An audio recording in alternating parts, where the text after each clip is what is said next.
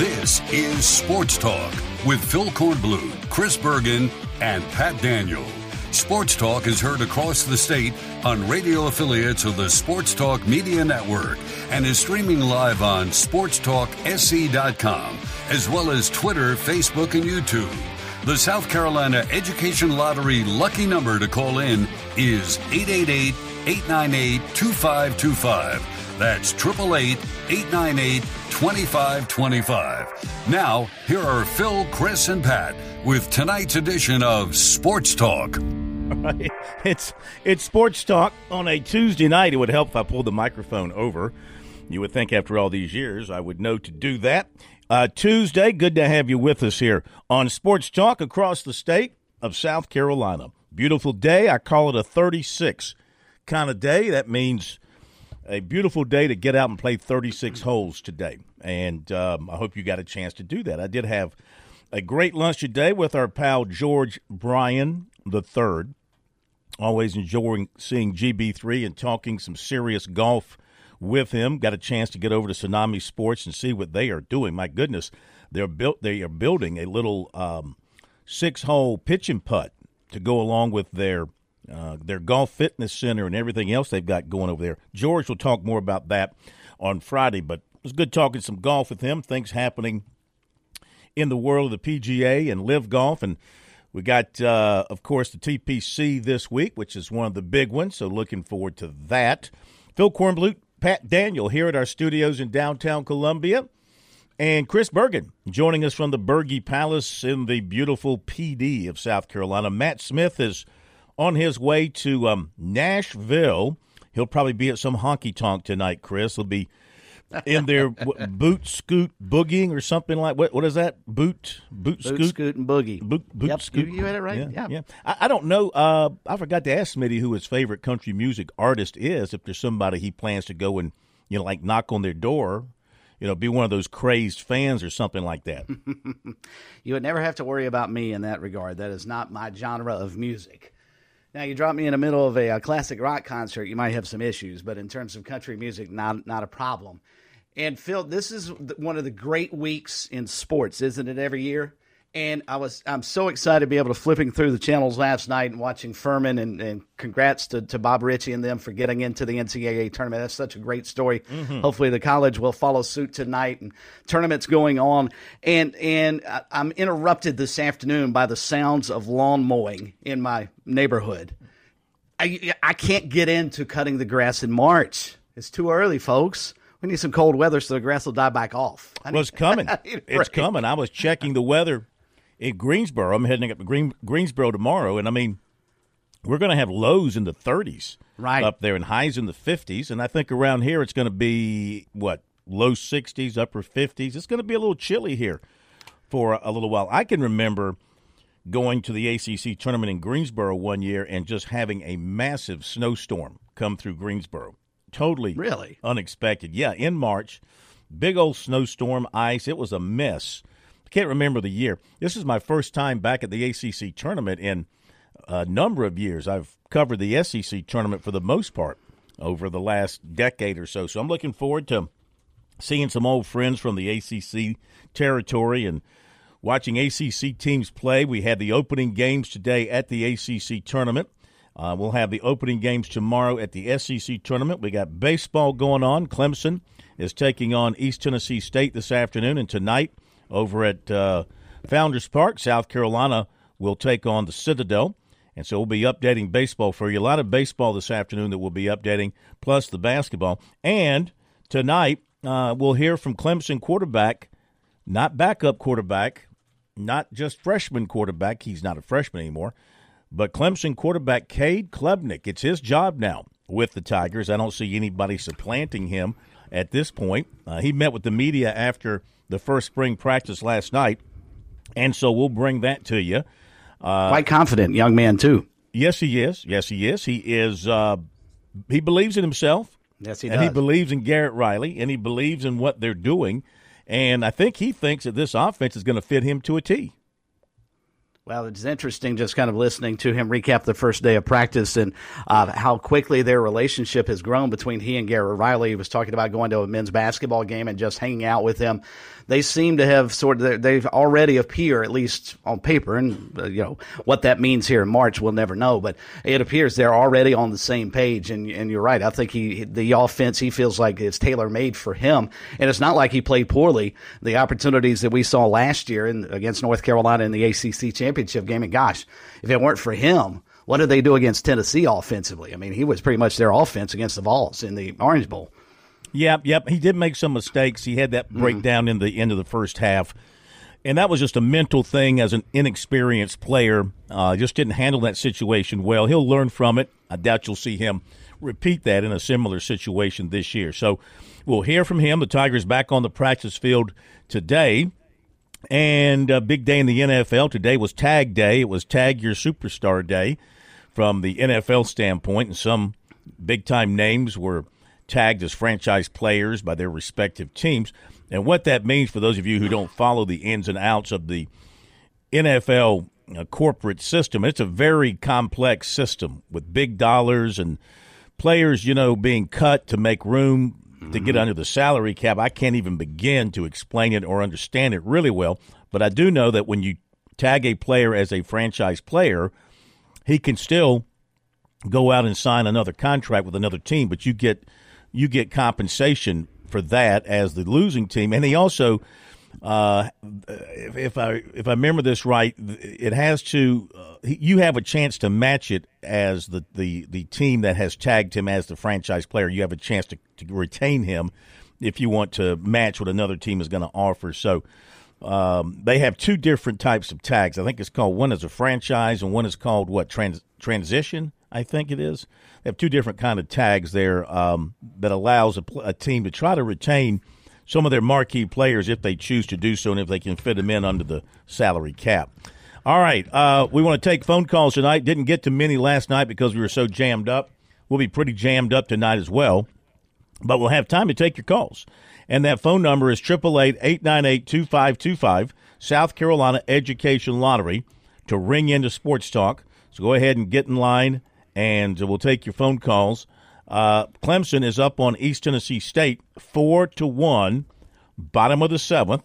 And Tigers have two runners on and two away as they look to bounce back from the weekend with the South Carolina.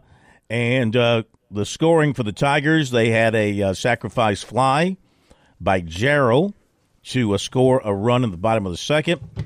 Bertram reached on a fielding error by the first baseman, got an RBI on that. Canarella, he had a fielder's choice to the shortstop in the second to score a run there. Not exactly tattooing the baseball, but they got 3 runs out of it. East Tennessee scored a run in the fifth. Clemson came back. Canarella, who's having a terrific freshman season, kid out of Hartsville, he homered. So that accounts for the Tigers' other run, 4-5-0 for Clemson. Tigers have left 5, 1-5-2 for the Bucks. They have left 10. As far as pitching for Clemson to this point, Caden Grice started, went 2 innings, allowed a hit. He struck out 2. He walked 3. Allen came on to replace him. 3 innings, 4 hits, 4 walks, 1 earned run. And Lindley is on now, 2 innings, no base runners, and he has struck out 1. So the Tigers have walked 7 and struck out 6 and given up 5 hits, and they lead 4-1. And in the basketball world, we've got, of course, the major tournaments now starting to crank up. At the ACC today, it was Georgia Tech rallying to beat Florida State 61-60. Tech was trailing in that ballgame. They were down 10 at halftime, came back and won 61-60 to improve to 15-17. Florida State ends the year at 9-23. Worst year for Florida State in a long, long time because they have been really good, but not this year. It catches up with you eventually. Caught up with Florida State. They had some injuries for sure. They had some injuries, and as Leonard Hamilton said after they lost to Clemson, he took the blame for their situation. They lost some players. he didn't properly compensate the team for that as far as replacing them with equal or better players, and it caught up with him this year. So Georgia Tech advances 61-60, win over Florida State this afternoon. Did you watch that game? And Phil, I did not. I can't get into watching two really bad basketball teams play in a conference tournament opener. But I will say this, and I hate I missed it from this perspective. Javon Franklin's game for Georgia Tech, 19 rebounds against Florida State today, out of just 29 rebounds total. Mm-hmm. I don't know that I've ever seen a player have that big a percentage of his team's rebounding when you almost and record a double-double. Because he also had 10 points today. Check Aaliyah Boston. That's a good point. From time to time, right? Yeah, but when Carolina does that with Aaliyah, they normally end up with 60 or 70 rebounds. And it's not like Georgia Tech shot the lights out of the ball today, just 38%. But I would wonder where that stacks up. May have to check and find out where that stacks up in terms of single-game rebounding records at the ACC tournament. That's got to be top 10, right? Well, yeah, I would think so. And the game was tied at 60 with 25 seconds to go. Darren Green of Florida State missed a three-pointer. Franklin got the rebound, got the ball to Lance Terry with a second to go. He missed a dunk. Franklin got the offensive rebound still with a second to go, and he got fouled. So he goes to the line with a second left. He makes the first. He misses the second. Florida State rebounded but had no chance at a Hail Mary. So that's how they won. A free throw, a second to go off an offensive rebound by Mr. Franklin, who had a huge day. And Georgia Tech advances. Now, that was game one today in Greensboro. They do have game number 2 ongoing as we speak. It's Boston College and Louisville. Again, you don't play in these games unless you've had a bad season.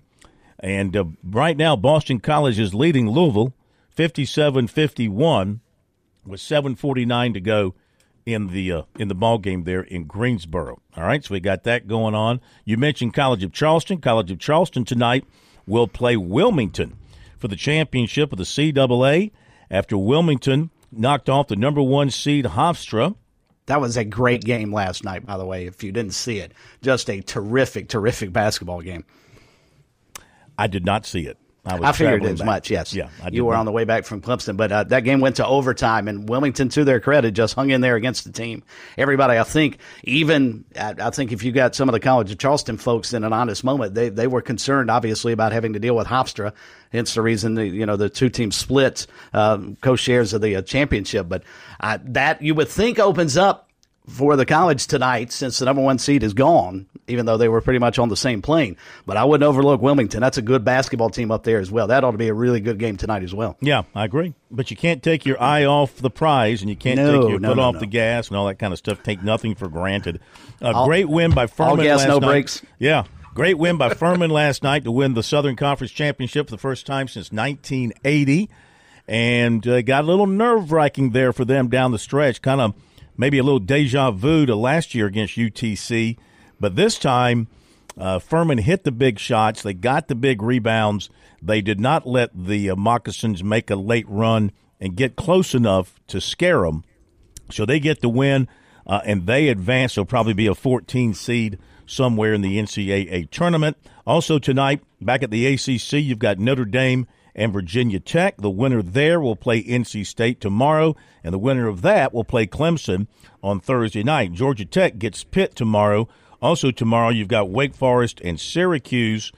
North Carolina gets the winner tonight of the North Carolina plays tomorrow night, and they get the winner of the one that's going on now, Boston College and Louisville. Yeah, they get that winner.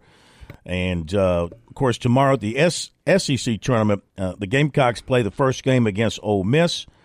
And so Smitty will be there for that. And then you've got LSU and Georgia, the other game there in Nashville tomorrow night. Phil, real quick, I'll tell you, too, for the Gamecocks, the way this bracket's shaping up, if they're able to beat Ole Miss, a team that we've already seen them do that against, they would then face Tennessee in the next round. I understand the regular season did not go well for the Gamecocks against the Vols, But this is a completely different Tennessee Volunteer basketball team. Now with the injuries that they've had, the Gamecocks may have a fighting chance to even get to the third round here. I don't think so. I don't see it. You don't see it? Nah. It's a terrible matchup for them. I know the point guard being out hurts Tennessee, but that doesn't take away the fact that everybody else in their lineup is taller, faster, stronger, and better than the Gamecocks at practically every position. I mean, they still have all those other guys that South Carolina has. Look, they've lost by an average of, 42 points to them, I think, in 2 games this year. I don't think it's going to make that much of a difference. I think they'll beat Ole Miss tomorrow night. I certainly think that's possible. Yeah. Certainly think that's possible. We've seen a couple of the Wofford players hit the transfer portal, John, today with their season coming to an end this week. B.J. Mack, one of their top players, and Messiah Jones, another one. They have hit the transfer portal out of the Wofford basketball program. So with that said, let's hit the break, and we'll get back to you and to your phone calls. The phone number, 888-898-2525, South Carolina Education Lottery lucky number. And since 2002, more than $160 million in lottery proceeds has been used to fund SC Hope scholarships for the state's college-bound students. Learn more about the Education Lottery's impact at scheducationlottery.com/educationwins. Playing for fun is a win for education. We'll be back. Sports Talk on a Tuesday night. Be right back.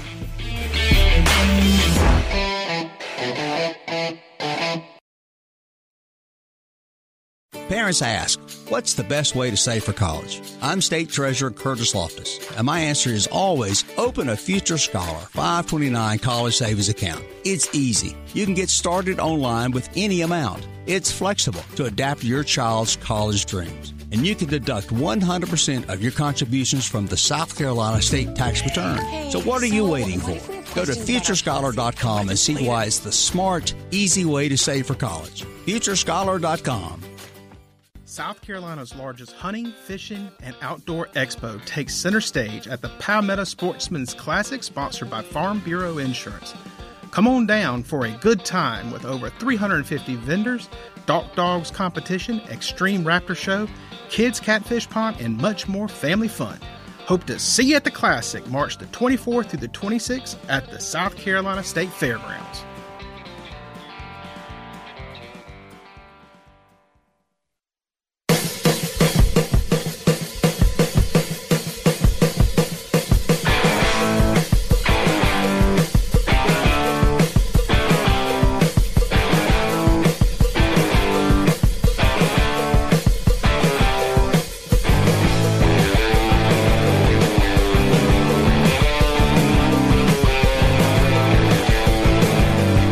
Not a good day for Frank Martin. Yep, not a good day. He took his UMass team. They were playing in the play-in round of their tournament and did not go well for UMass today, as they were just obliterated in their game. See if I can find that score. Something like 70-something to 30-something. They were just crushed. Let's see here. Who did they play? Here we go. They played Richmond, 71-38. Final score for Frank Martin and UMass. So they finished 15-16 on the season, and 6-12 in their league, and 2-8 in their last 10. Okay, did not finish well. Net of 183. So pretty similar situations. Well, I guess UMass had a few more wins, but South Carolina had a tougher schedule. They won 8 games against Quad 4 teams, no games against Q1 teams, UMass. So, when you make a change, you never know what you're going to get. No magic at UMass with Frank Martin, and no magic this year for Lamont Paris. But I guess both of them look at it as rebuilding situations, and let's see how they do in year 2. Probably a lot better to judge them in year 2 than this first year as they're trying to put everything together. Some other basketball today across the country in various tournaments. Cal Baptist beat Abilene Christian 62-59. And we've got, let's see if any other finals in so far today. Halftime, Mount St. Mary's over Canisius 33-26. And UMass Lowell leading New Hampshire 13-12 in the first half. We remember UMass Lowell from coming down to play baseball at South Carolina. St. Joseph's beat Loyola Chicago, a team that beat Clemson. That's one of those ugly losses for Clemson, that loss to Chicago. St. Joseph's beat Loyola Chicago, a one-time Final Four team, 72-67. So I guess Mother What's-Her-Face couldn't help Loyola Chicago this particular season. Remember her? The nun who traveled with Loyola Chicago? What was her name? Mm-hmm. I think it was Sister Jean. Sister Jean, not Mother. Yeah. I'm sorry. Not Mother Mary. I'm sorry. Sister And by Jean. the way, since we're on the subject of former Gamecock coaches, former USC men's basketball coach Darren Horn's got his Northern Kentucky Norse playing for the Horizon League title tonight. Tell you what, he's done a good job there. He actually has done a really good job sort of resurrecting his career. Mm-hmm. All right, to the phones we go. 888-898-2525. Up first tonight will be, looks like it's Tiger Bryan in Lancaster. Tiger Bryan, good to have you with us tonight. How are you, sir? I'm doing great, man. Y'all doing a great job again. But you know what? Hey, I got to give my hometown boys credit. Lancaster Bruins, they just come up short. A lot short. They didn't come up short. We got our things handed to us. You know what I mean? Yeah. Almost. Yeah. But hey, that's the first time we ever been there. You've had between AJ football and Lancaster basketball, you've had a pretty good run. Yeah, right. Yeah. Well, I'm gonna have a good run with the Clemson softball girls. Yeah. Yep, they look good so far. They look really good. Yeah, I was close, Corn. I said 10 home runs. Gamecock would get us from 3 games. Well, they get 6 or 7. Yeah, let's see. They didn't hit one on Friday. They hit Saturday. They hit 3, and Sunday they hit 3. So I think it was a total of 6. Well, I thought it'd be more. I told you 10. Didn't I? That's they're now second. They're second in the country to Wake Forest in home runs going into today's games. Well, we rebuilding. You know what I mean? I think Clemson will be fine. Keep in mind, not having Ammons messed up their rotation. Even though they did win on Friday, I was really impressed with their 2 young pitchers that they ran out there on Friday and Saturday. They did a nice job. It's when they got into the bullpen on Saturday, and same with South Carolina when they got into the bullpen. That's when the runs started flying out. From a South Carolina standpoint, like you heard Mark Kingston last night, he knows Will Sanders can pitch better and will pitch better. So that's a good sign. And then Mahoney was excellent on Sunday, and then Hicks came in and was lights out. So you're going to see more of James Hicks with South Carolina. And when Clemson gets Ammons back, and it looks like Grice had a good day today. He only pitched 2 innings. Only gave up 1 hit, struck out 2. They're up 4-1, bottom of the 8th. So they got to like that to see him pitch some. That's got to help them in their rotation. They've got some good young arms. They what's surprising is the lack of overall power by Clemson. They have the 1 home run today, and Grice has not hit a home run yet, which is surprising. They are relying more on their speed and stealing a base and things like that than they are on power, which is a little bit different for Clemson baseball. Well, you can sneak by somebody like that stealing, but if you ain't got the bats and the pitching and the defense, I mean, you can do that little steal bases, but that'll get you by here or there. But I played baseball all my life. Cool. Yeah. Yeah, you know what next month is, don't you? Next month, Tiger Bryan will be 60, April 10th. No way. It'll be 60. Tiger Bryan done made it to 60. Mrs. Tiger Bryan got a special present lined up for you? Oh, yeah, you know she does. Yeah. Yeah. Hey, you know what they say, 60's the new 50. Yeah, well, see, March 12th, we'll be married 35 years, and I got a real special present for her then. Put up me 35 years, Cohen. You put up me about, 25? Yeah. Your wife is she's a saint. You special. You special in my life, brother. She's reached saint status to put up with you for 35 years. Hey, I couldn't live without her. All right, TB, good hearing from you. Early happy birthday. We look forward to celebrating your 60th with you. We'll hit this break. We'll continue with calls in a moment.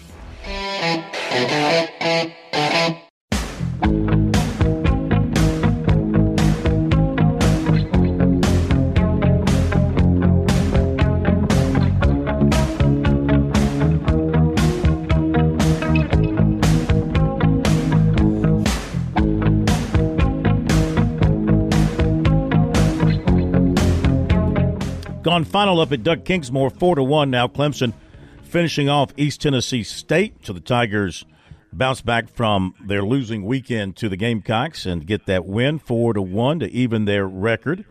The Tigers, as I mentioned before, scored 3 runs in the second and then added a run in the fifth, and that was it for the scoring. 4-6-0 for Clemson, 1-6-2 for East Carolina. And give you some offensive details for the Tigers here, as they had, let's see, not a whole bunch of hits. As I mentioned, 3 of them came from Engel. He had half the offense. He had 3 hits. Abrams had 2. That kid Abrams, they put him into pinch hit. He hit that home run against South Carolina, and he hasn't been out of the lineup since. He went 2 for 2. Yeah, he's batting .462. So he had 2 hits, and Engel had 3 hits. So that's where most of the offense came from. And pitching-wise, it was Grice going 2 innings, Allen going 3 innings, and Lindley going 4 innings for the Tigers. And I don't know if they've assigned the winner. I haven't seen yet where they've assigned the winner or announced it, but we'll let you know as soon as we get that information. Tigers are back at home tomorrow against Presbyterian. Another 4 o'clock start there. Got a wild one going on in Conway between Coastal and Wake Forest. It's now a 10-10 ball game. Coastal scored 6 in the second to go up 8-3, but it's been Wake Forest, undefeated and ranked number 2, kind of chipping away. Scored 2 runs in the top of the 7th now to tie it at 10 apiece at Coastal Carolina. 10-4-0 for the Shots, 10-10-5 for the Deacons. The Deacons have left. Read Coastal's line score again. 10-4-0. 10-4-0. Because Wake Forest has made 5 errors. Yeah, exactly. That and the home runs. And by the way, if you get a chance, we've actually retweeted the video, but Derek Bender for Coastal hit a mammoth home run, one of 4 that have been hit today by the 2 teams already. And the bat flip that he has, it's not really a flip like you would normally see in the majors. He actually takes the bat in his hands with 2 hands and throws it over towards their dugout. Woo. It's pretty impressive. Over toward whose dugout? Impressive. The Wake dugout? Or the, No, Coastals. Yeah. Only 4 of Coastal's runs are earned. 5 errors. What is it about the infield there at Coastal Carolina that's causing these problems? I'm not saying maybe some of the errors in the outfield, maybe they're throwing errors. I don't know all the errors they've had, but they've had a bunch of them. So that's a good one, though. 10-10 there at Coastal Carolina. And tonight, South Carolina takes on the Citadel. First pitch will be at 7 o'clock. All right, back to your phone calls. 888-898-2525 is the number. Andy in Columbia, you're up with us next. Welcome into Sports Talk. How are you? Hey, fellas. First off, I want to clean something up what you said, Corn, and then I have something of my own that I need to clean up from a statement I made earlier in the year. First off, you were talking about Lamar Jackson. Franchise tags, there's 2, exclusive and non-exclusive. What Pollard got in Dallas is an exclusive. That means he gets the average of what the top 3 or top 4 salaries in his position. Okay. Non-exclusive means this. I'm not sure how they figure what the salary will be, but that player is allowed now to get other offers from other teams. And if he accepts an offer, Baltimore has the availability to match that offer.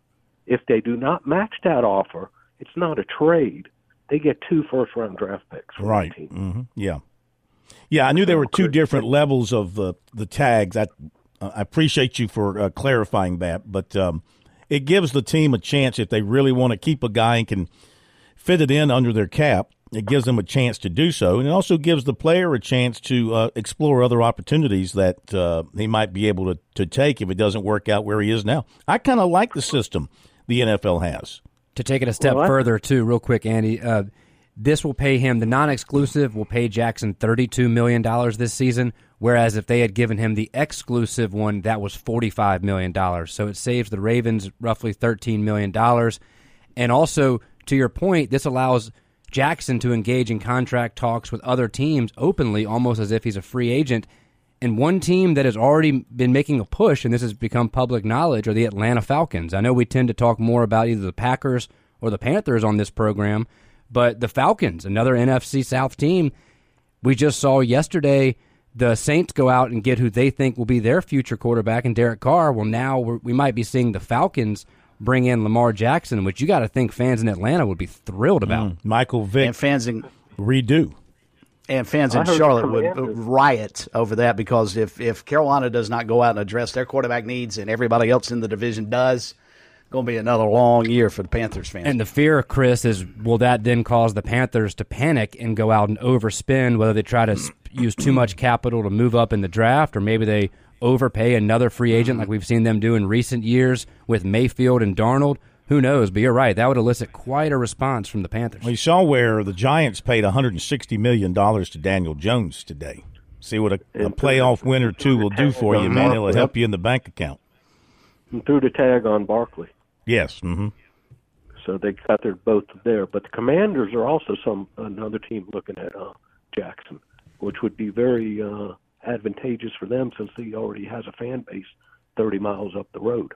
So. And I see where your Jets have reached out to the Packers about a possible trade for the man. Didn't just reach out, Mr. Korn. They took Woody's private jet and flew out to California and are having meetings right now with Mr. Rogers. They're going to dig him out of the cave and talk to him while they're there. Okay, so I don't think Woody would be fueling up the jet and taking everybody out there unless the Jets had a very good chance of getting. They've done that before, though, haven't they? Haven't they gone after quarterbacks like that before? And like Brett Favre? They got Brett Favre. No, I'm talking about. Didn't they chase some quarterback and they didn't get him? They went after him. Well, they were in the mix for Carr, and they decided not to go. No, I'm talking about in the past. I know this year. I'm talking about in the past. We've been after everything in the past. Come on. That's what I'm saying. We're talking present day. Mm-hmm. Okay, let me clean up some of my mess. First off, I was on your show, during the beginning of basketball season, and I said that this Gamecock team probably wouldn't win 10 games. I got to give it to Coach Paris. They won 11. Congratulations. Proving me wrong. Mm-hmm. By the way, Pat thinks they're going to make a run at the SEC tournament. Well, you want to repeat what you said off the air, Pat? I heard what Pat said, but let me put this in. How'd you hear what he said? I heard Pat said that he thought with Tennessee being the next team that they would play after Mississippi, that they should be able to go, that would be a lot easier since they're losing their point guard. I'll tell you, just what you said, Korn. You could take 20-something odd points off that team. They're still going to beat us by 20 points. I think so. Okay, so, I don't think that point guard is going to make a difference in us making a run in the tournament or not. As you said, I believe in every other position, and probably even in their backup point guard position, they have better players right now at this time than South Carolina does at the present time. Yeah. And one other thing I want to clean up, it's not, I'll throw a little congratulations to Coach Kingston. I really thought in the middle of that game on Saturday that I was going to be calling in going, they got swept again. So I'll eating a little crow here, aren't you? Finally. The Gamecocks are making you eat a little crow. I tried to call last night, and I told Pat I got to eat some crow. And, I'll put it to you this way. It's about time, Kingston, that you took care of Clemson, okay? So let's take it. They beat them 2 years ago. They won the series. Korn, be quiet while I'm talking. Okay? Well, you're being you're not being fair. They've won the series 2 out of the last 3 years. From that standpoint, your argument doesn't hold water. Let's see what they can do in our conference. And you got 20 wins, right? You and I are at that. You got the 20 wins. Yeah, I might even take that thing after watching James Hicks pitch the other day. I might even throw that up another couple of notches. Higher? No, I'll stick with 20. 20's good. I'll stick with 20. Okay, good round. I thought you were going to take it to 22. Good round figure. Ready to cash in. But good also, round figure. Mr. Korn, yep. Did you watch the Boston New York game on Sunday? Yes. That was a very good game all around. No. Even though y'all lost, you got to admit it was very well. It was a great game from an NBA standpoint, regular season game. It doesn't come any better. double overtime, tremendous effort by everybody, players selling out. It was a great game. It was a finals level. What's so funny? And you know what, I'm just laughing at you trying to sell that these guys play hard during the regular season. They do. In the NBA. Certain that is players hysterical. do. How you can say that with a straight face? The Knicks have won 3 out of 4 head-to-heads against the Celtics. I know this. I just thought I'm a Celticologist. I know everything about the Celtics, okay? Last night we had a chance to win with 1 second to go, got an 83% foul shooter at the line, and he missed both. Had to go to overtime, got beat again. Blew another double-digit lead. We've blown double-digit fourth-quarter leads in 3 consecutive games. I think that's the first time in the history of the game that's happened. It won't be your last time either, so don't get all excited. Now we're just getting it out of our system.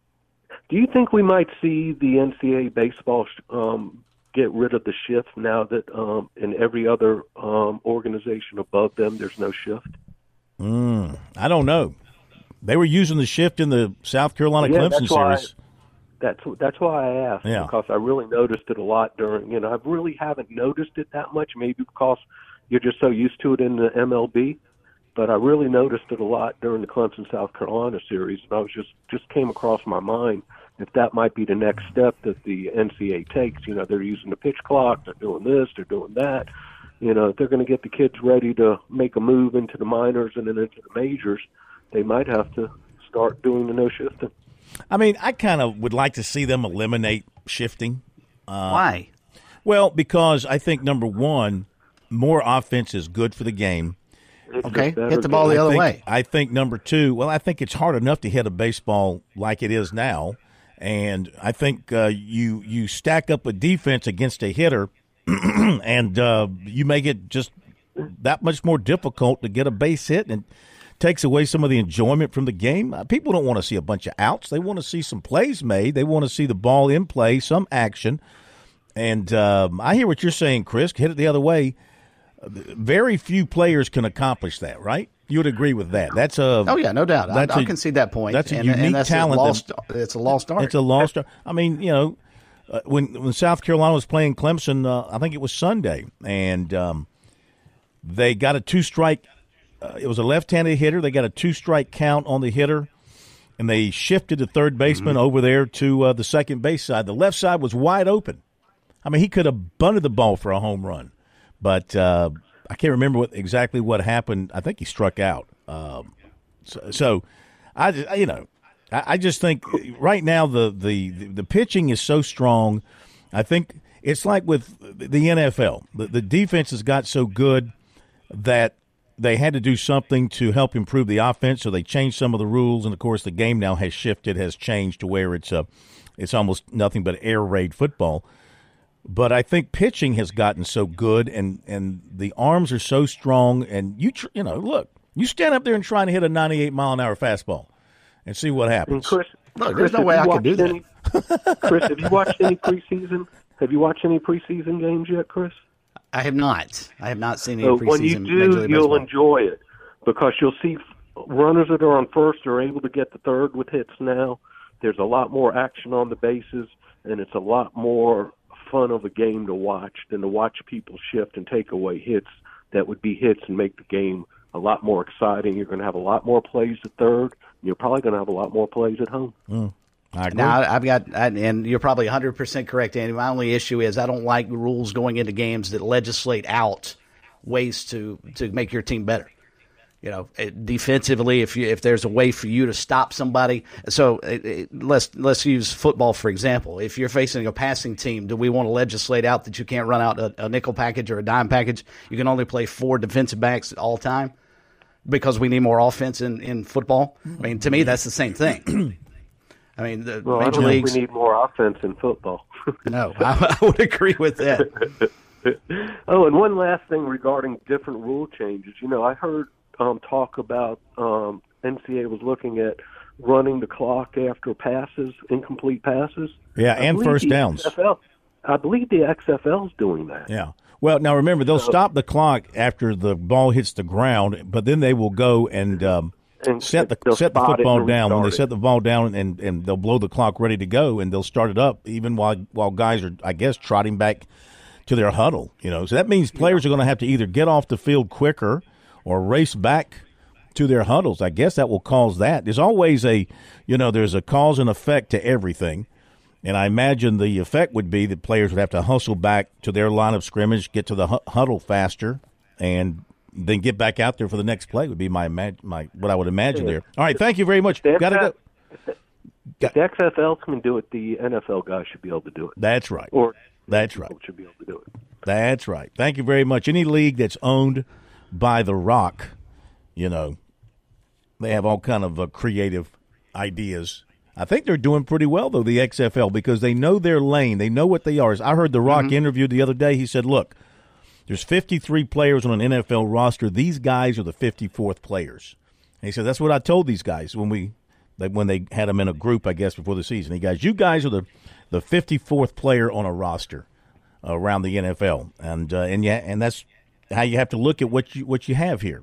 Not a bunch of superstars, guys that love to play football for the love of the game, and perhaps a chance to be seen and picked up for an NFL camp this summer. And that's what they're playing for, the hope of getting an invite. And didn't we see one or two from the XFL make it into the NFL this past season? I think so. It's not bad football. It's gimmicky, but it's not bad football. I just hope that this year-round football that we have now doesn't kill the appetite for the game. Now, that's not proven to be the case. People are as hungry for football as they ever have been. But they are now, Phil. But we have football 12 months out of the year. The one nice thing about football, even though we complain it takes so long to get back to the season, but when it's here, we engulf it so much and love it and breathe it and live it for 4, 5, 6 months. And then it goes away. And so you get to re-energize that appetite every year. If we've got it where every weekend I could turn on a football game, I know I would get tired of it after a while. Chris, and I would imagine the average fan would too. To your point, also, through 3 weeks, week 1 averaged 1.3 million viewers per game. Week 2 dropped to 665,000. And this past week, week 3 in the XFL, fell down all the way to 571,000 viewers.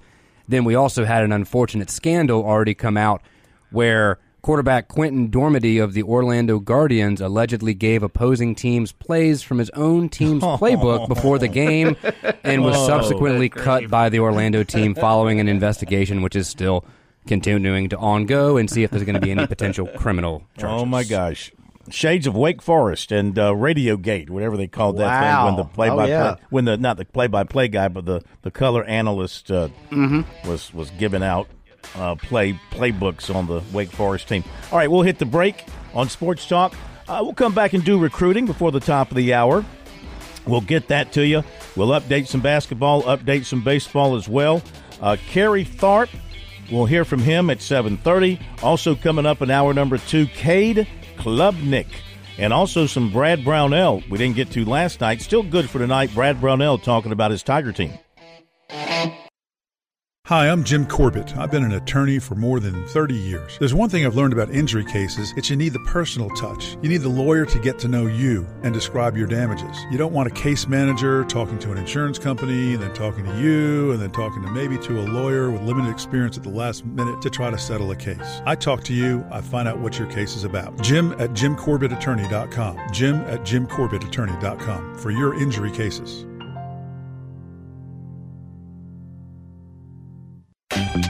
Hope, life, and the Great Palmetto. What do these things have in common? Scholarship dollars. The SC Hope, the Life, and the Palmetto Fellow Scholarships are funded by the lottery players of this great state.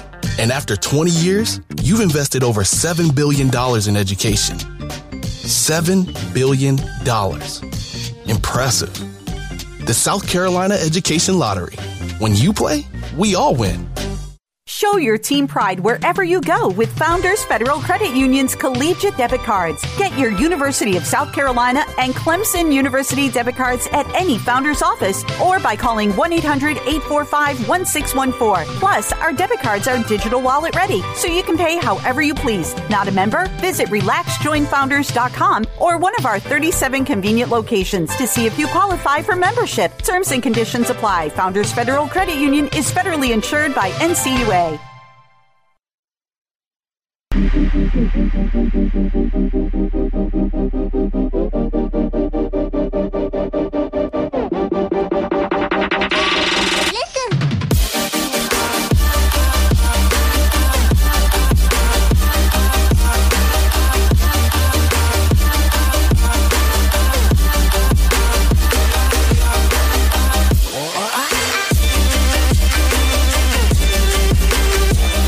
All right, time for the recruiting report here on Sports Talk on this Tuesday night, brought to you by our good friends over at Seawell. Seawell's Food Caterers, very best in the world in the catering business for about 80 years. They've been handling great events. You know, I was going to suggest to Tiger Bryan that for his 60th that the wife call Seawell's and have a big old catered feast for Tiger Bryan. That would be the way to celebrate a birthday with delicious food and a big old birthday cake made by the Seawell's folks or somebody else even bringing a birthday cake. Not sure birthday cakes are their specialty, but everything else is.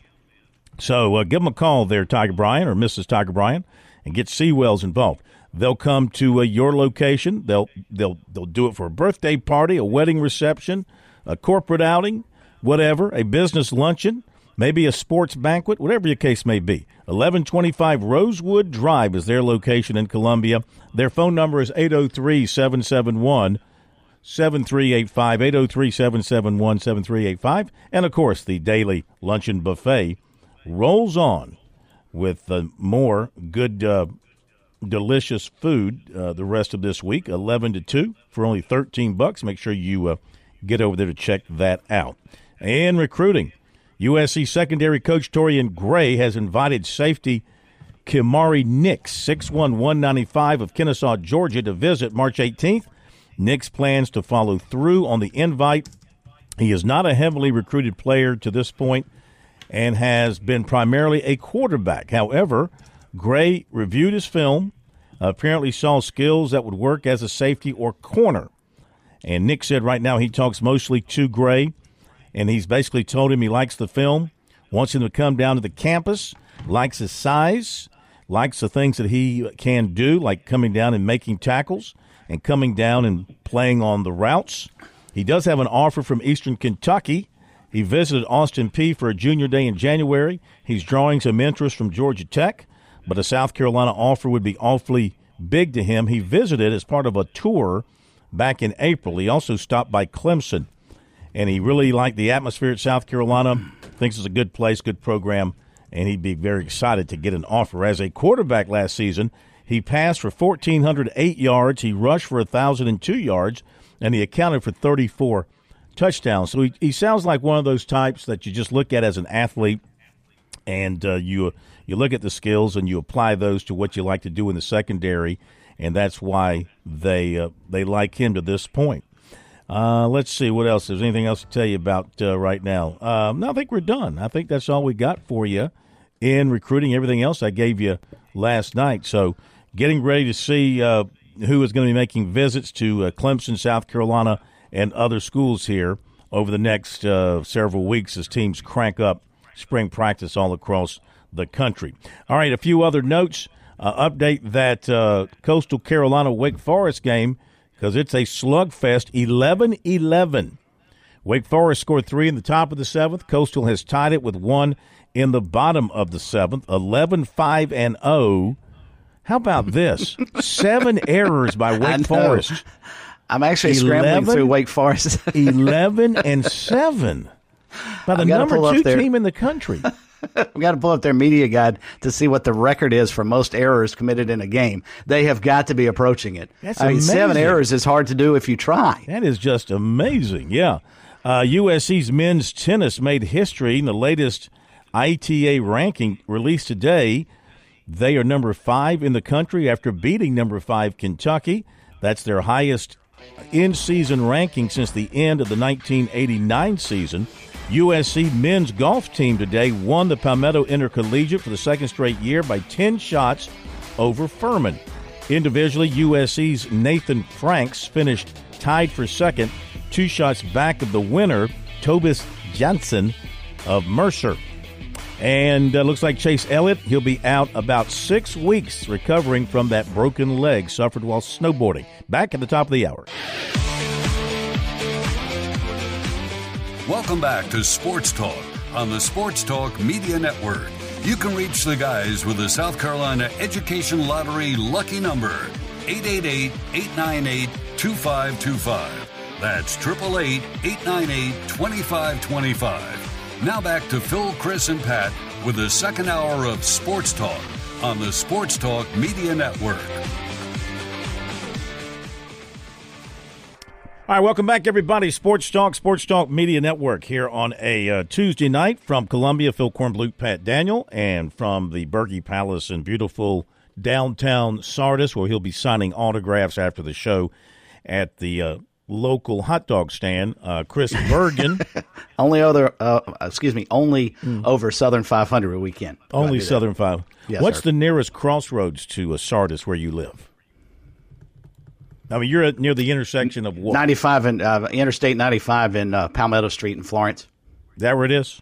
Yes, sir. Okay. That's where I am. Okay. Yeah, just we live on the outskirts of Sardis. There are only a select few folks who actually get to live inside the city limits of Sardis. In the burb, as they say. burb. In the burb.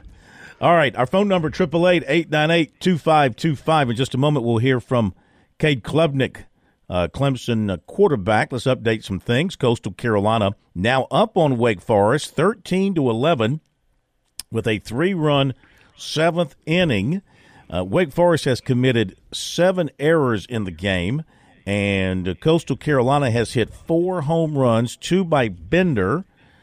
Eels has Bourne has a home run. Bender has 2, and Dooley has 2. You say the ball's flying out of there today?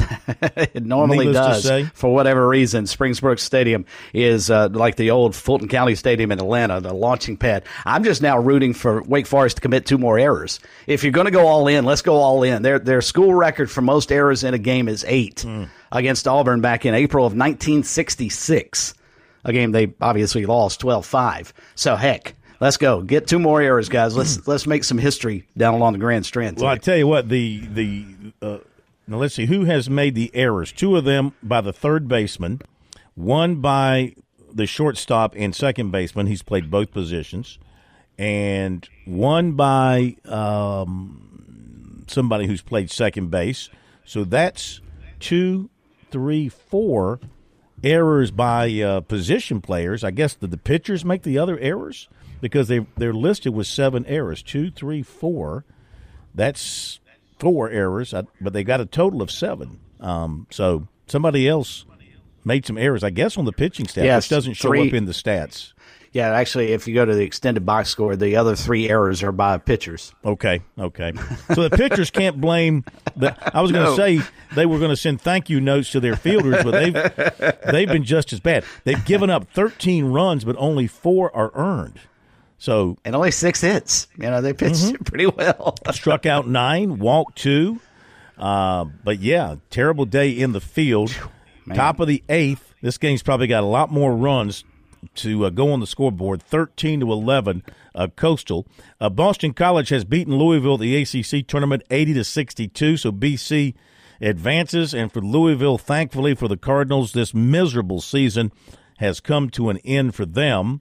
And the Eagles had 4 in double figures today, so they had some good balanced scoring. Zachary made that. Ashton Langford led the way with 16. Zachary had 15. And McLaughlin had 11, so that's 3. And then Ligby had 14 for Boston College. So the end of the road for Louisville today. They've just had an awful season, one of the worst seasons in the country this year for a program that's not used to being this bad. We'll see if they have the right coach in place to rebound from this and get them back on the right track next year. I don't know. They brought in a former star there in Kenny Payne, but he was an NBA guy for the most part, wasn't he, before he came to Louisville? And they're putting it on his back to see if he can make it happen. Well, and how much of a leash do you give him, Phil, if you're the administration at Louisville? He's coming off through sanctions, obviously, so you probably wrote this year off. Didn't think it'd be quite this bad, I don't believe. But at what point in time do you sort of draw a demarcation line in the sand and say, all right, if we're not starting to turn the corner, you can't continue to blame what's happened in the past. This is on you. I mean, is it midway through next season? Is it another 2 seasons down the road? I mean, how patient will the Louisville folks be? I can't imagine they've got a very, very long leash for him.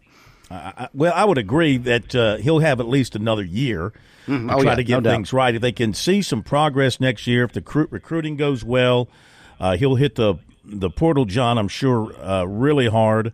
He'll find some players who want to come play at Louisville because it's a great program with a passionate fan base, and they'll follow you to the end of the earth if you're a good team. I mean, when they played Clemson, and they had no reason to turn out in huge numbers. They did. They packed the place. Now, they were also honoring a former championship team there at Louisville, but they packed the place, and that sort of bolstered Louisville to that upset win over Clemson and kind of put Clemson in the predicament it's in right now. It's one of the reasons they're still on the bubble and not definitely on a line somewhere getting ready for NCAA play next week for sure. Instead of they've got to go to Greensboro and take care of some business. Speaking of Brad Brownell and Clemson, the Tigers head coach today was named as one of the finalists for the 2023 Jim Phelan National Coach of the Year Award announced by College Insider.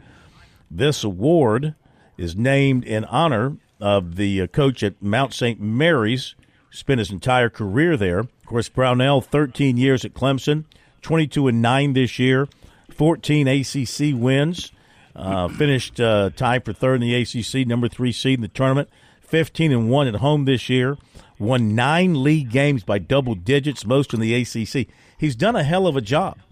A hell of a job, and probably should be rewarded by Clemson with an improved new contract if that's what he wants, or parlay this season into something else if he decides it's time to move on somewhere else. I would agree. I think he's done a terrific job, and part of the reason he was in the conversation for ACC Coach of the Year and National Coach of the Year honor possible coming as well. I don't think he'd win that award nationally, but he's done far exceeded, I think, everybody's expectations. And he was told flat out at the beginning of the year this was going to be a make or break year for you if they don't make the tournament, but they still win 20 plus games. I mean, how do you square that with your fan base? Major improvement, preseason number 11, finished third in the ACC. You didn't get into the tournament because of some bad losses and maybe not enough quality wins. What do you do? That's going to be if they don't make the tournaments, it's going to be an interesting week or so for Graham Neff to figure out what to do with men's basketball at Clemson. Yeah, I'm trying to find the numbers here for Brownell and kind of where they stand with his contract situation. So on April the 1st of last year, Clemson Athletics extends Brownell's contract after a groundbreaking season. Clemson coach Brad Brownell getting paid, announced on Friday, Brownell signing a 5-year contract extension that will pay him $11 million per year. No, wait a minute. What is this? Oh, no. I'm sorry. I got suckered into something. I just got sucked into a parody story. Really? Yeah. Interesting. And here, I got it right in front of me if you want to help here. His previous contract was set to expire in 2024, but the very beginning of October 2021, right, the Tigers extended that through 2026. His compensation, that's last year, was $2.6 million. For 2022 through 2024, he'll earn $2.75 million per year. And then from 2024 to 2026, he will get right at $3 million per year. So, but what I'm getting at here is that was 2021 was the last time they did anything on his contract? That's correct. Okay, because if I'm not mistaken, Graham Neff, the AD, sent out a letter, and I've got it right here, back in March of last year, sent a letter to basketball season ticket holders addressing his expectations for the basketball program. I've got it right here. And so he said in this letter, in case you don't remember, he said he wanted to take a moment to share his views on the basketball program with the supporters. And he said they have high expectations for all their sports and will not shy away from the pursuit of highest levels of excellence and championships. The men's basketball season did not meet our expectations, nor those of Coach Brownell. A number of reasons for the results. We realize this is a bottom-line game.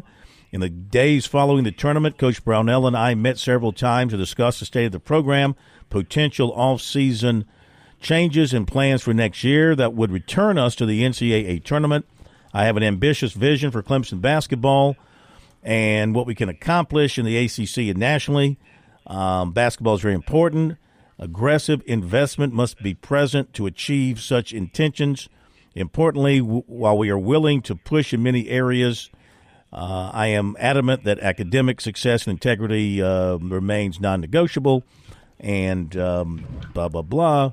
We must ensure we provide the necessary support. Our success will also not be possible without the support of the fans. Okay. Clemson is stronger when basketball is thriving. We are committed to winning basketball. We will provide the resources needed to excel. So I guess we took this letter as last year when we read this letter as sort of a win or else scenario. Is that how we took it last year? Though he doesn't say anything. No. It doesn't say, as we go back and look over this letter, it doesn't say anything like win or else. But I think you can probably, and I'm not trying to put words in Graham Neff's mouth, but I think you can probably read between the lines there, and he not happy with the fact they're not making the NCAA tournament anywhere close to a consistent basis. And I think Brad Brownell probably understood this was a big year for him, and he's delivered. He absolutely has delivered. And, you know, if part of your concern, or at least your all-in mentality on that is with regards to academics, I mean, look at their team. All graduate-type guys. I mean, it's not a team that is going to give you any problems off the floor. They've been great for you on the floor in the community. I think Brad Brownell deserves an opportunity, regardless of what happens at the end of the season, to come back and continue what he's been able to develop over the years, but certainly to buoy off of this year and see what maybe he can do, springboard off this year. And let's face it, still they've got an opportunity to get in the NCAA, and all this becomes moot. I mean, if they're in the NCAA tournament, we're not even having this discussion next week, are we? Gosh, I hope not. No, I would agree. NCAA tournament should answer.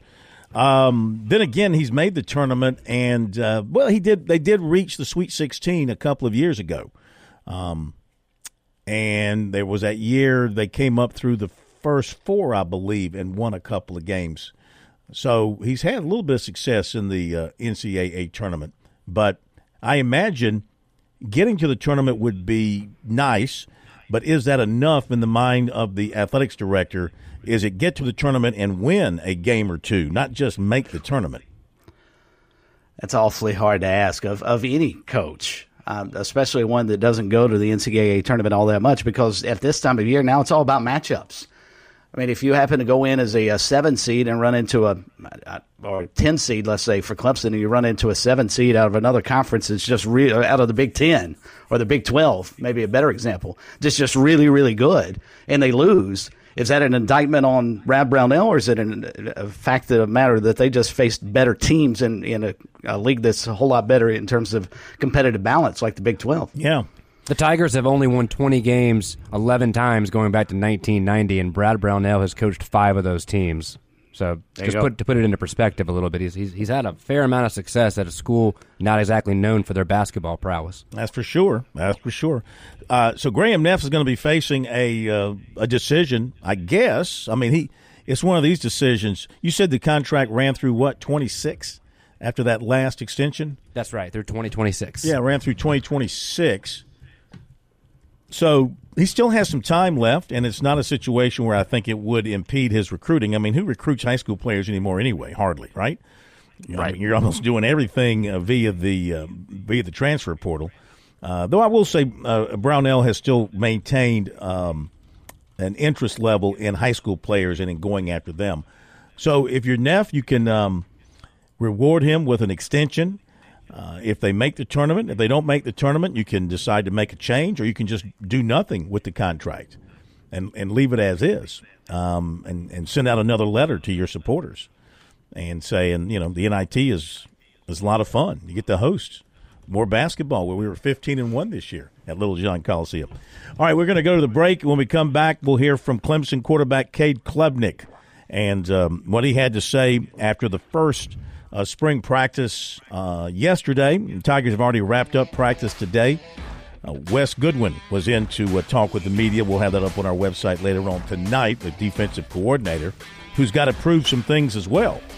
Dabo Swinney wants a pass defense much improved over last year. He wants an improved pass defense, and he wants an improved passing game. And he thinks he's taken the proper steps to get that done. We'll hear from Klubnik after the break.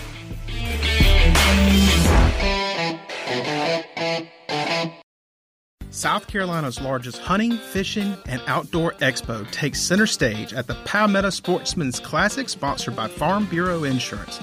Come on down for a good time with over 350 vendors, dogs competition, extreme raptor show, kids catfish pond, and much more family fun. Hope to see you at the Classic, March the 24th through the 26th at the South Carolina State Fairgrounds.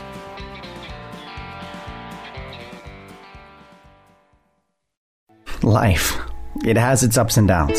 Sometimes it's little things like hitting every red light or dropping your cell phone. Maybe it's the bills, rent, or pressure at work. But when it comes to the South Carolina Education Lottery, you should never feel like playing will solve everything. The lottery is a game. It's played for fun. So set a dollar amount. Expect not to win and make sure responsibilities, family, friends, and work come first. Visit playresponsiblysc.com.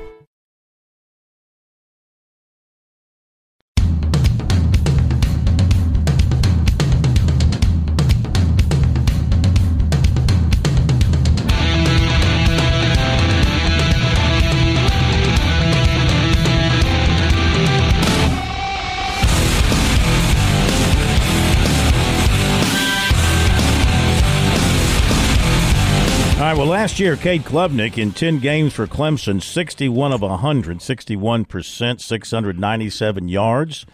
He had 2 touchdown passes, 3 interceptions. So that's where he starts in terms of his statistical career at Clemson after the first season. He also rushed for 139 yards and 2 touchdowns. They want to see him, I'm sure, integrate more of those running skills with his passing skills, but also that air raid offense. They want to see that big arm and that accurate arm come into play, and so does he. Here he is talking to the media.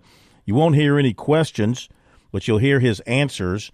And here he is talking about, that Tennessee game was a rough one for everybody, including him in the Orange Bowl.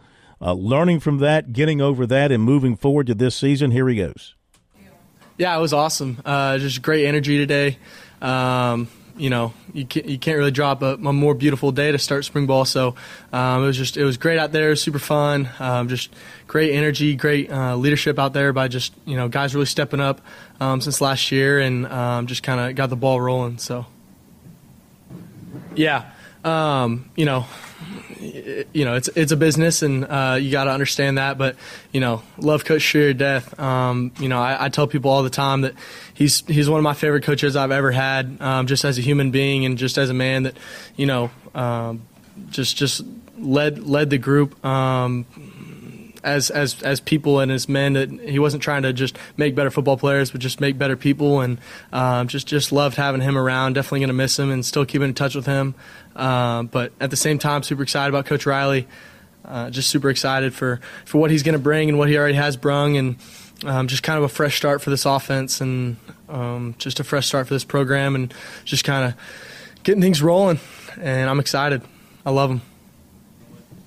Yeah, I love the offense. It's efficient and it's productive, and reminds me a lot about my high school offense. Just less plays, but just doing less and doing it better. And I'm loving it, and I'm loving the style and just the freedom in the offense. But yeah, I'm loving it. Yeah, I remember getting recruited by him when he was at SMU and for those 2 years, and I think he recruited me for a little bit, and then I kind of moved on to Clemson, and that was that. But yeah, I always love talking to him, and it's just so excited he's here. Oh yeah, super awesome. Definitely a Texan guy. Laid back, chill. Just I don't really know how to describe him. Just a cool guy, and just somebody that's really easy to have a conversation with and can talk about anything with. So, just about Coach Riley. Yes. Yeah. Yeah. Honestly, just seeing what he had done in the past year, and what he did at SMU, in Texas, SMU hadn't been great for a little bit, and they kind of brought him out of the trenches, and had a great couple years with Shane Buechele, and then obviously 1 year at TCU and took a national championship. Just credibility and what he's done in the past few years is super exciting, and you take a guy like Max Duggan, who's has a pretty good career, and makes him a Heisman finalist and a national champion. Almost a national champion, and now he's going to be a first-round pick. I mean, just what he can do with any type of quarterback, it just excited me just to see what he's going to be able to do with this offense, and I'm looking to get better because I got a long way to go. So I was just super excited about that.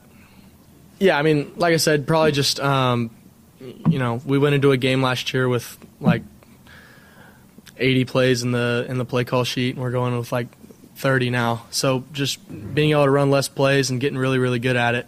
But I mean, he's even said it doesn't matter if they know what the play is, we're still going to be able to beat them at it. So just being really, really good at what we're doing. And I mean, we had 15 plays today in our install, and we ran the same 15 plays for 2 hours. And like, you're just getting really good at doing the same play in a bunch of different ways. And it's just reps and reps and reps, and it's just it's just hard to defend because you're running the same thing out of different personnel, different formations, and it's fun. And then you're getting to tag receivers, put them on different routes, and if you're seeing things on the field, you can just give them one little signal and they got a completely different route or play. So just the speed of it, and just just the freedom in it is really awesome. I mean, honestly, no. I mean, I don't really know how many will be in it's just like how many you game plan for that game. I don't really know. I mean, I haven't played a game yet, so I don't really know how many. I was just kind of guessing, but less. Back there with you? Yeah, tons. I mean, we got two of the best running backs in the country, and it's a lot to have the best running back in the country. We got the top two, so it's really awesome to have them back there, and they're both awesome dudes that they just love to work, and that's the best part about them. They love the grind, and they're great leaders. They're great in their own ways. They're not copies of each other. They're just great in their own ways, and just awesome. It's hard to defend a passing defense it's hard to defend a passing offense when you got a running offense like that. So, yeah. I mean, I feel like I just really got to get back to just my natural style of play, and just getting to get back there and relax, and just kind of take control. I feel like that's kind of when I play my best, is when I'm just I'm fully in control and I don't have to worry about anything. I just get to relax and go play, and just have fun doing it. I mean, what I learned is just stay calm and keep watching film. I mean, I've continued to learn so much, but right now I'm just working on my pocket presence and just getting down this offense. So, yeah, I mean, I would say so, just because about 3 months into it now, so feeling good. Oh yeah, like over the past 2 months. Yeah, I mean, we threw 2 or 3 times every week.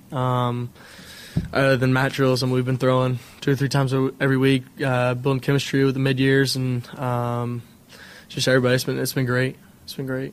Timing and all that. Yeah, I mean, he had a heck of a day today. I mean, in the team reps, I know in team blitz we were 3 for 4, and no, we were 4 for 4, and the 3 of them were to him. And he's just going to keep getting better. He's a worker bee and just keeps on wanting to learn, and he just kind of keeps his head down and keeps working, and just he loves to get coached, and he's got all the athletic ability in the world, and it's really fun to watch him play. All right, Cade Klubnik sounds like he's in firm control of what he wants to do and plans to do at Clemson as the quarterback. We'll see, Chris, if this is a marriage made in heaven between Klubnik and Riley. You would think, at least as we mentioned earlier, on paper, it looks like a perfect fit. It remains to be seen. But, boy, you can't help but be impressed, as young as he is, when Cade Klubnik steps to the microphone and starts talking about things and how he didn't come there just to have another year. He came there to win it all. He actually said that at the tail end of his press conference, which I thought was quite impressive. Yeah. USC with a 1-0 lead on the Citadel. Petrie homers to right center for South Carolina. Back in a moment.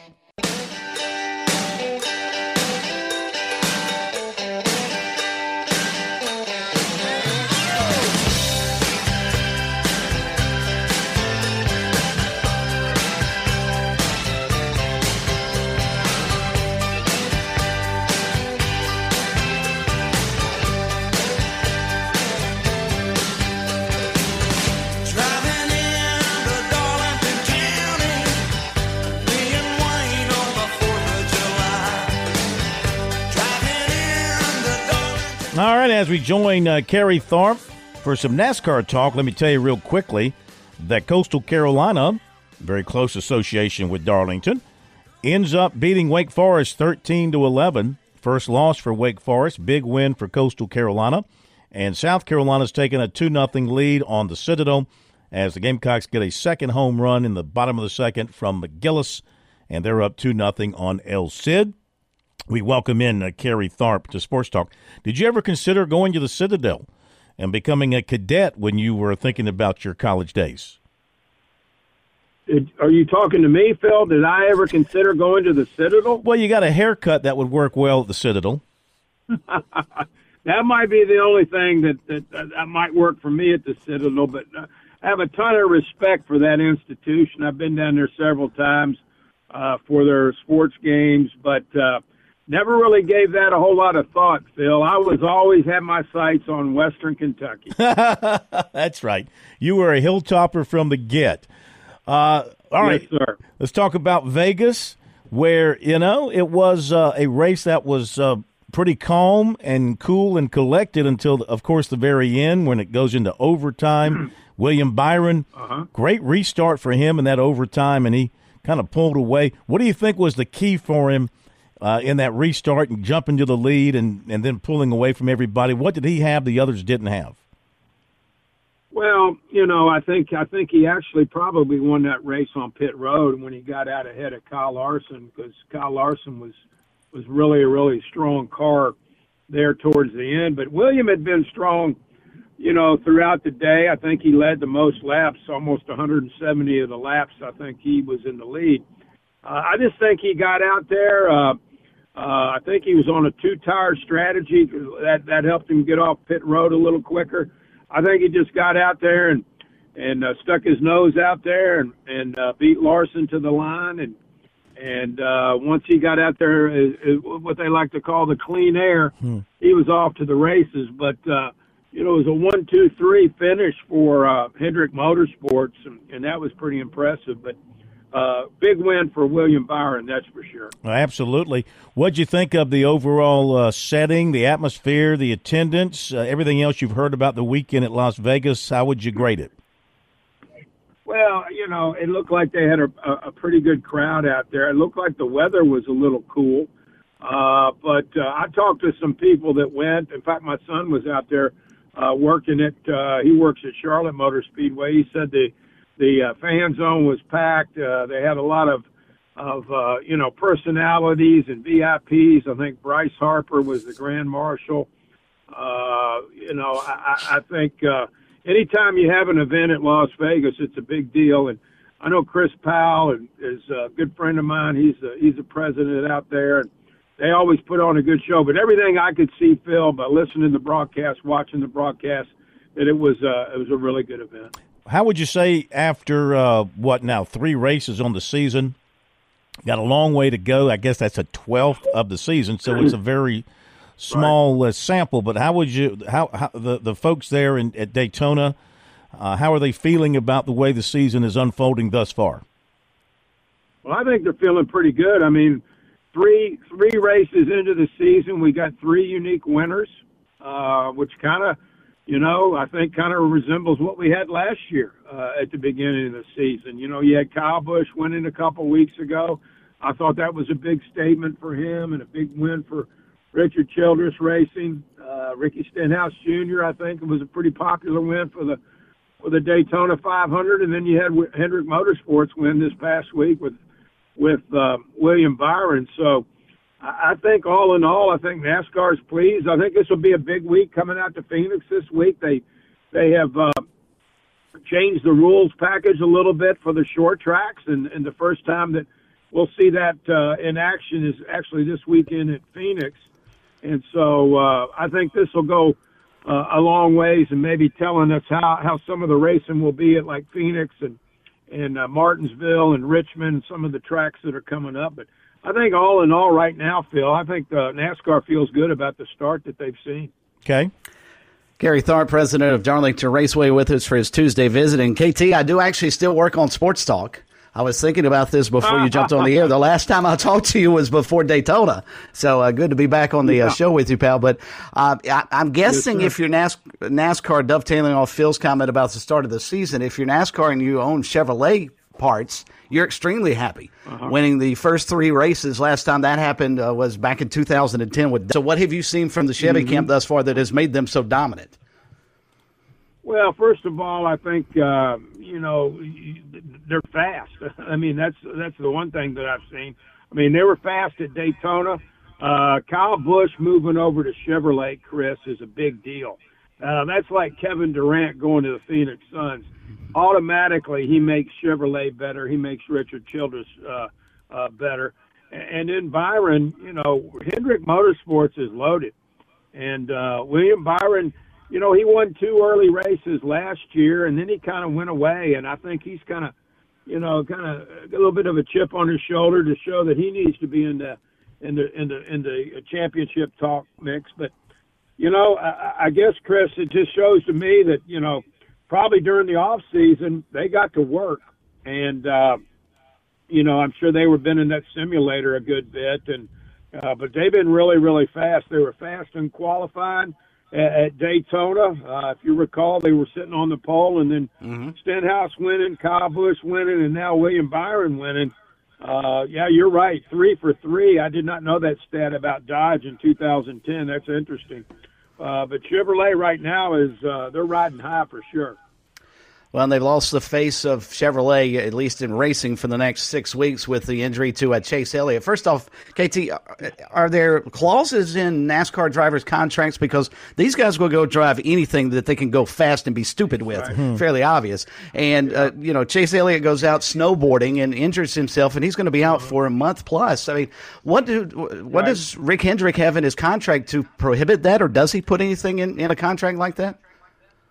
Well, that's great question, Chris. Evidently, there's nothing in that contract that prohibits, a guy like Chase Elliott going out snowboarding. I know William Byron does some other racing. I do know that Joe Gibbs, I remember last year, now I don't know if it's in contract or he just told Christopher Bell no more of this, weekly racing at the short tracks. And so, that has certainly been a topic of conversation on social media and some of the other media outlets about Chase Elliott. He's going to be out at least 6 weeks, and so the question seems to be is should these drivers be allowed to do other things outside the car during the course of the race season? I don't know if I have the answer to that. I mean, I guess simplistically you could look at it and say, that'd be like LeBron James going and playing Frisbee golf somewhere and getting hurt or something like that. But but obviously these guys want to have lives too. But I was listening earlier to another show, and they were like, well, these owners are investing millions. These sponsors are investing millions. And, at what point do you have to kind of take that into consideration? But, yeah, it's a tough blow, certainly, for Hendrick Motorsports. I feel bad for Chase Elliott. getting hurt like that. But, and if you break your tibia like that, I'm sure that's going to be a tough road back.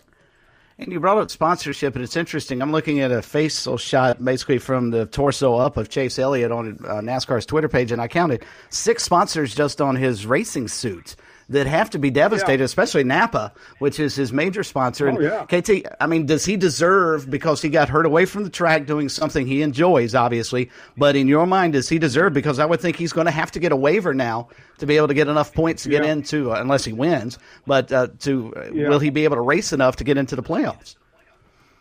Well, unless they change the rules, Chris, he will get a waiver. I mean, there's precedent on something like this happen. It's been several years ago, but if you recall, Tony Stewart got hurt out. I think he was out doing something out in the desert. I mean, he wasn't, riding camels or anything, but he was doing something out there, on some type of a off-terrain vehicle, and really hurt himself pretty badly, I think, and so he got a waiver. But this, I think, will cause NASCAR maybe to reevaluate. I don't think they'll do it during the course of the season, but maybe they'll evaluate in the off season that if there's an injury that is unrelated to your racing, in a NASCAR weekend event, then maybe they'll look at it. I don't know, but right now I would most certainly think he'll get a waiver at some point once he is cleared and ready to go back to competition. All right, they go to Phoenix this weekend, and the countdown to Darlington continues. I know you guys are got your campaign going to get folks to purchase those tickets. Throwback weekend coming up in May at Darlington. It'll be here before we know it. Right. And how are things going sales-wise with tickets? How can folks get those tickets before they can't get those tickets? Sure, it's going really well, Phil. We're a little bit ahead of last year, which is always a good thing.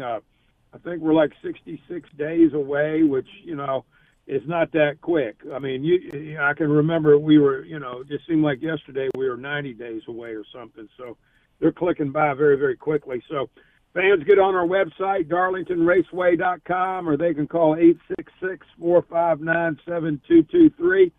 And I want to reiterate what I think I said this last week.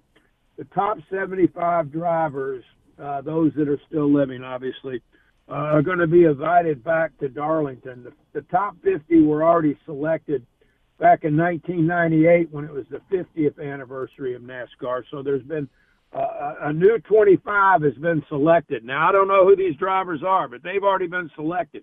And you got to believe that some of them are still living, but to be able to have these drivers back at one weekend at Darlington is going to be an opportunity that probably might not happen again in our lifetime. So I encourage fans to come out there. We got a lot of cool things that we're going to do with these drivers, and I think fans will want to come out and make sure they're a part of it. And we've got the driving on the track coming up as well? We had that last week, Phil. Look for your Pinto out there. Sorry. I did not see it. I'm not sure it would have passed inspection. The emissions on that Pinto probably are still not up to snuff. But, yeah, we had it last weekend. We had a good turnout. And our next one will be May the 10th, which will be race week for our throwback weekend. Sounds good. Sorry I missed it. I was tied up with this thing called USC Clemson baseball, which was big over the weekend. I'm sure you were. Absolutely. But I would love to have gone out there and done a burnout for you and left some rubber. And, I was have we filled in a few more cracks in the track since last year? Absolutely, Phil. I mean, let's put it this way. You need to come over and get Chris already lives down the road, so you get Chris, you and Bergen come over one afternoon. I'll get you in the pace car. I'll get you up close to the wall. See how you like it. Now that is a plan, KT. We're going to hold you to that. Absolutely. I want you guys to do it. Bring Chris. He's been over there. Like I said, he could find the place in his sleep. So you guys come on over and check us out. Just have a couple of puke bags in the car with you, and we'll be fine. Absolutely. All right. Absolutely. And I'm not signing any waivers or anything like that. We're gonna really test our faith in you when that happens. Man, we'll see about that, Phil. All right, KT. Thank you, my man. Thanks, Kerry. Appreciate Thank it you, very guys. much. All right, Thanks. Kerry Tharp with us here on Sports Talk. Appreciate him being with us. All right, that's a plan, CB. We got to do that. Love it. Yeah, I like I'm that all, idea. All over and, that. and we can stuff Pat in the trunk of the car if he wants to go for a ride as well.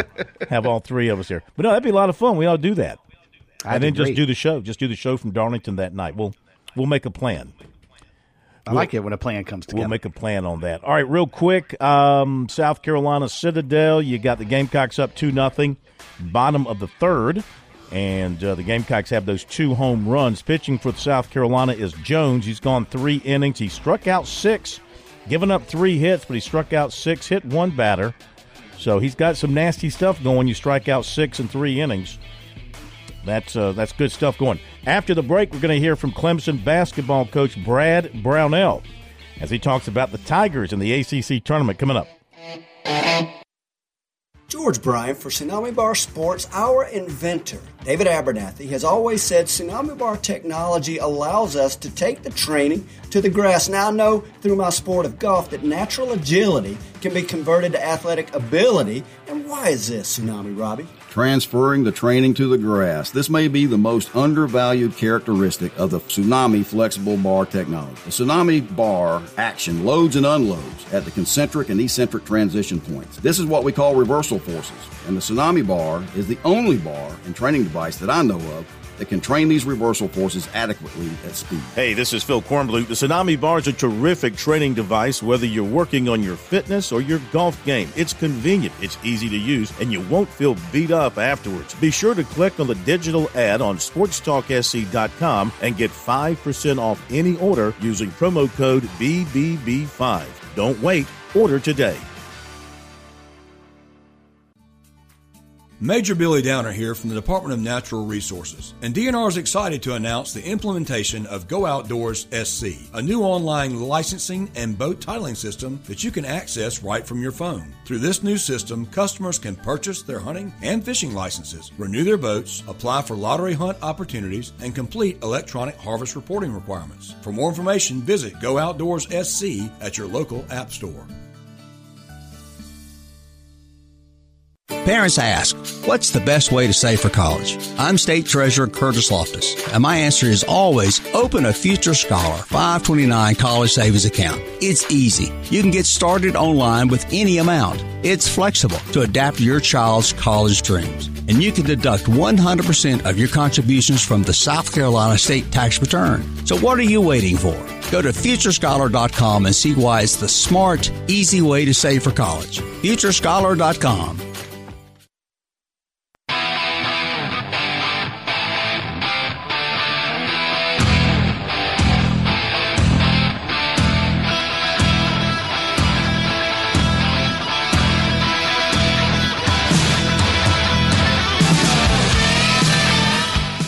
All right, Clemson heading off to Greensboro. They don't play till late Thursday night against either NC State or Virginia Tech or Notre Dame. Virginia Tech and Notre Dame are playing in the game right now. I'll give you an update on that and also tell you, well, Notre Dame, Virginia Tech, Hokies up at the half 33-32. And Wilmington, late in the half, is leading Charleston 25-22 championship game of the CAA, 147 to go in the half there. Brad Brownell, Clemson basketball coach, met with the media yesterday, and here are some of his thoughts about where his team stands going into a tournament, how they've been playing. Of course, he announced yesterday Alex Hemingway is out after having an emergency appendectomy, but everybody else is ready to go, and he's optimistic they can have a nice stay in Greensboro. Yeah, it is. And you can't control it, so most of the time I haven't thought much about it. Could I be prepared to retire during yesterday being an off day and just kind of being able to take a deep breath and look at it a little bit, and I didn't study it by any chance, but I've had a couple of my staff members that have kind of looked at it, and it's hard because there's a blemish on everybody's resume, and there's usually something good on everybody's resume. I do think, we haven't had as many quad one opportunities as we would like as we get most years. our 4 quad 1 wins right now, 3 of them are road wins, which I think is significant because it is very hard to win on the road against quality teams. And that's part of where this whole thing came from was, who can you beat? That's part of it. With our stain is obviously we've lost to a couple teams that haven't had good years, but we've certainly have proved that we can beat good teams and beat them away from home. I think we've only had 1 quad 1 home game. It was the Duke game. So all of our quad 1 opportunities, and there have been 7 right now, 6 of them have either been neutral or away, 5 away maybe and 1 neutral.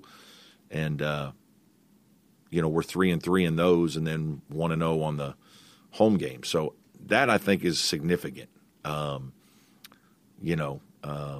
think we're the only one my staff saw, of one of the projections or whatnot. Maybe there's 16 teams that are last 4 in, last 4 buys, first 4 out, next 4 out, and we're the only one with a winning record in quad 1. I was kind of asked about some of this stuff after the game on Saturday, and I hadn't looked at it well enough to know any of this stuff. So I do think there are some things in our favor, but you got to look for them, right? How much are people going to do that? I don't know. It's is what's worse, a bad day or what's better, a couple good days, right? Like what are you going to examine? I think some of it, the whole thing, I ringing in my ears, Jay Billis, who can you beat, right? Like you got to prove that you can beat tournament teams. Well, we've certainly proved that, and there's even some teams in our league that we've beaten that seem to be in. The best thing we can do is go play well this weekend and take care of our own business. But I have looked at it a little bit more yesterday for the first time, delved into a little bit of some of the details that people would look at. But it is strange to be sitting here third in the ACC and still a little bit on pins and needles. Yeah, I don't know. Obviously what I don't know all the intricacies. I haven't looked at it enough. I do think there are some things with, offensive and defensive efficiency, and some of that then results in margin of victory because and then it's like, all right, are you leaving your better players in more to make sure that you win by more so that your offensive efficiency numbers are better and your defensive efficiency numbers are better? I'll be honest, in the last week or two, I've thought about some of that in games, right? And it's like to be thinking about that I don't like it. It's hard, but when you're on the bubble and you're trying to think of every possible way to put your best foot forward, so to try to understand it all, I don't know that you can. I don't know that it's the be-all, end-all because there was the year that we were 33-35 with NC State and didn't make it, and there were teams behind us that got picked. I know Rutgers or somebody made it at 77 one year. So I don't think it's strictly the net. There's a lot more that goes into it. It's just a tool that they're using, but like a lot of tools, it can be manufactured based on numbers. Yeah, we'll find out who we play and we'll play them. They're different though. A lot of the teams are different. We have played NC State and Notre Dame much more recently. It's been a while since we played Tech. NC State's going to be more athletic, more full court basketball. Notre Dame and Virginia Tech are going to be a little bit more half court style. So, whoever we play will have won a game and be playing well, and maybe won 2 games and be playing well. And so, when you get to that point, a lot of the things don't matter. Tournament basketball is just, it's different, and you're going to have to play really well to win. All right, Brad Brownell, we'll see how the Tigers play on Thursday night. They've got the last game of the night, and I don't know, Chris, this is a great opportunity for them. The tournament is there for the taking. Yeah, Virginia looks good, Miami looks good, but Clemson proved they could play with both of them in close losses, and everybody else except for North Carolina, they've been able to beat at least once during the season. Yeah, I was going to say I don't think there's a clear-cut favorite going into Greensboro this year as we've had in, years past, where you just said, all right, North Carolina's so much better or Virginia's much, much better. I don't know that we have that. And I think that plays right into the hands of a team like Clemson, who is solidly built on what they do. And I think they can give anybody a run for their money, and I still think they probably need to, at least on Thursday, get through that first game and then see what happens Friday and Saturday. Okay, we'll be in Greensboro tomorrow. We'll be in Nashville tomorrow, and Chris and Pat will be with us from their location. Citadel has scored. It's a 2-1 South Carolina lead, top of the fourth. Thanks for being with us. We've enjoyed it. Have a great night. We'll see you tomorrow.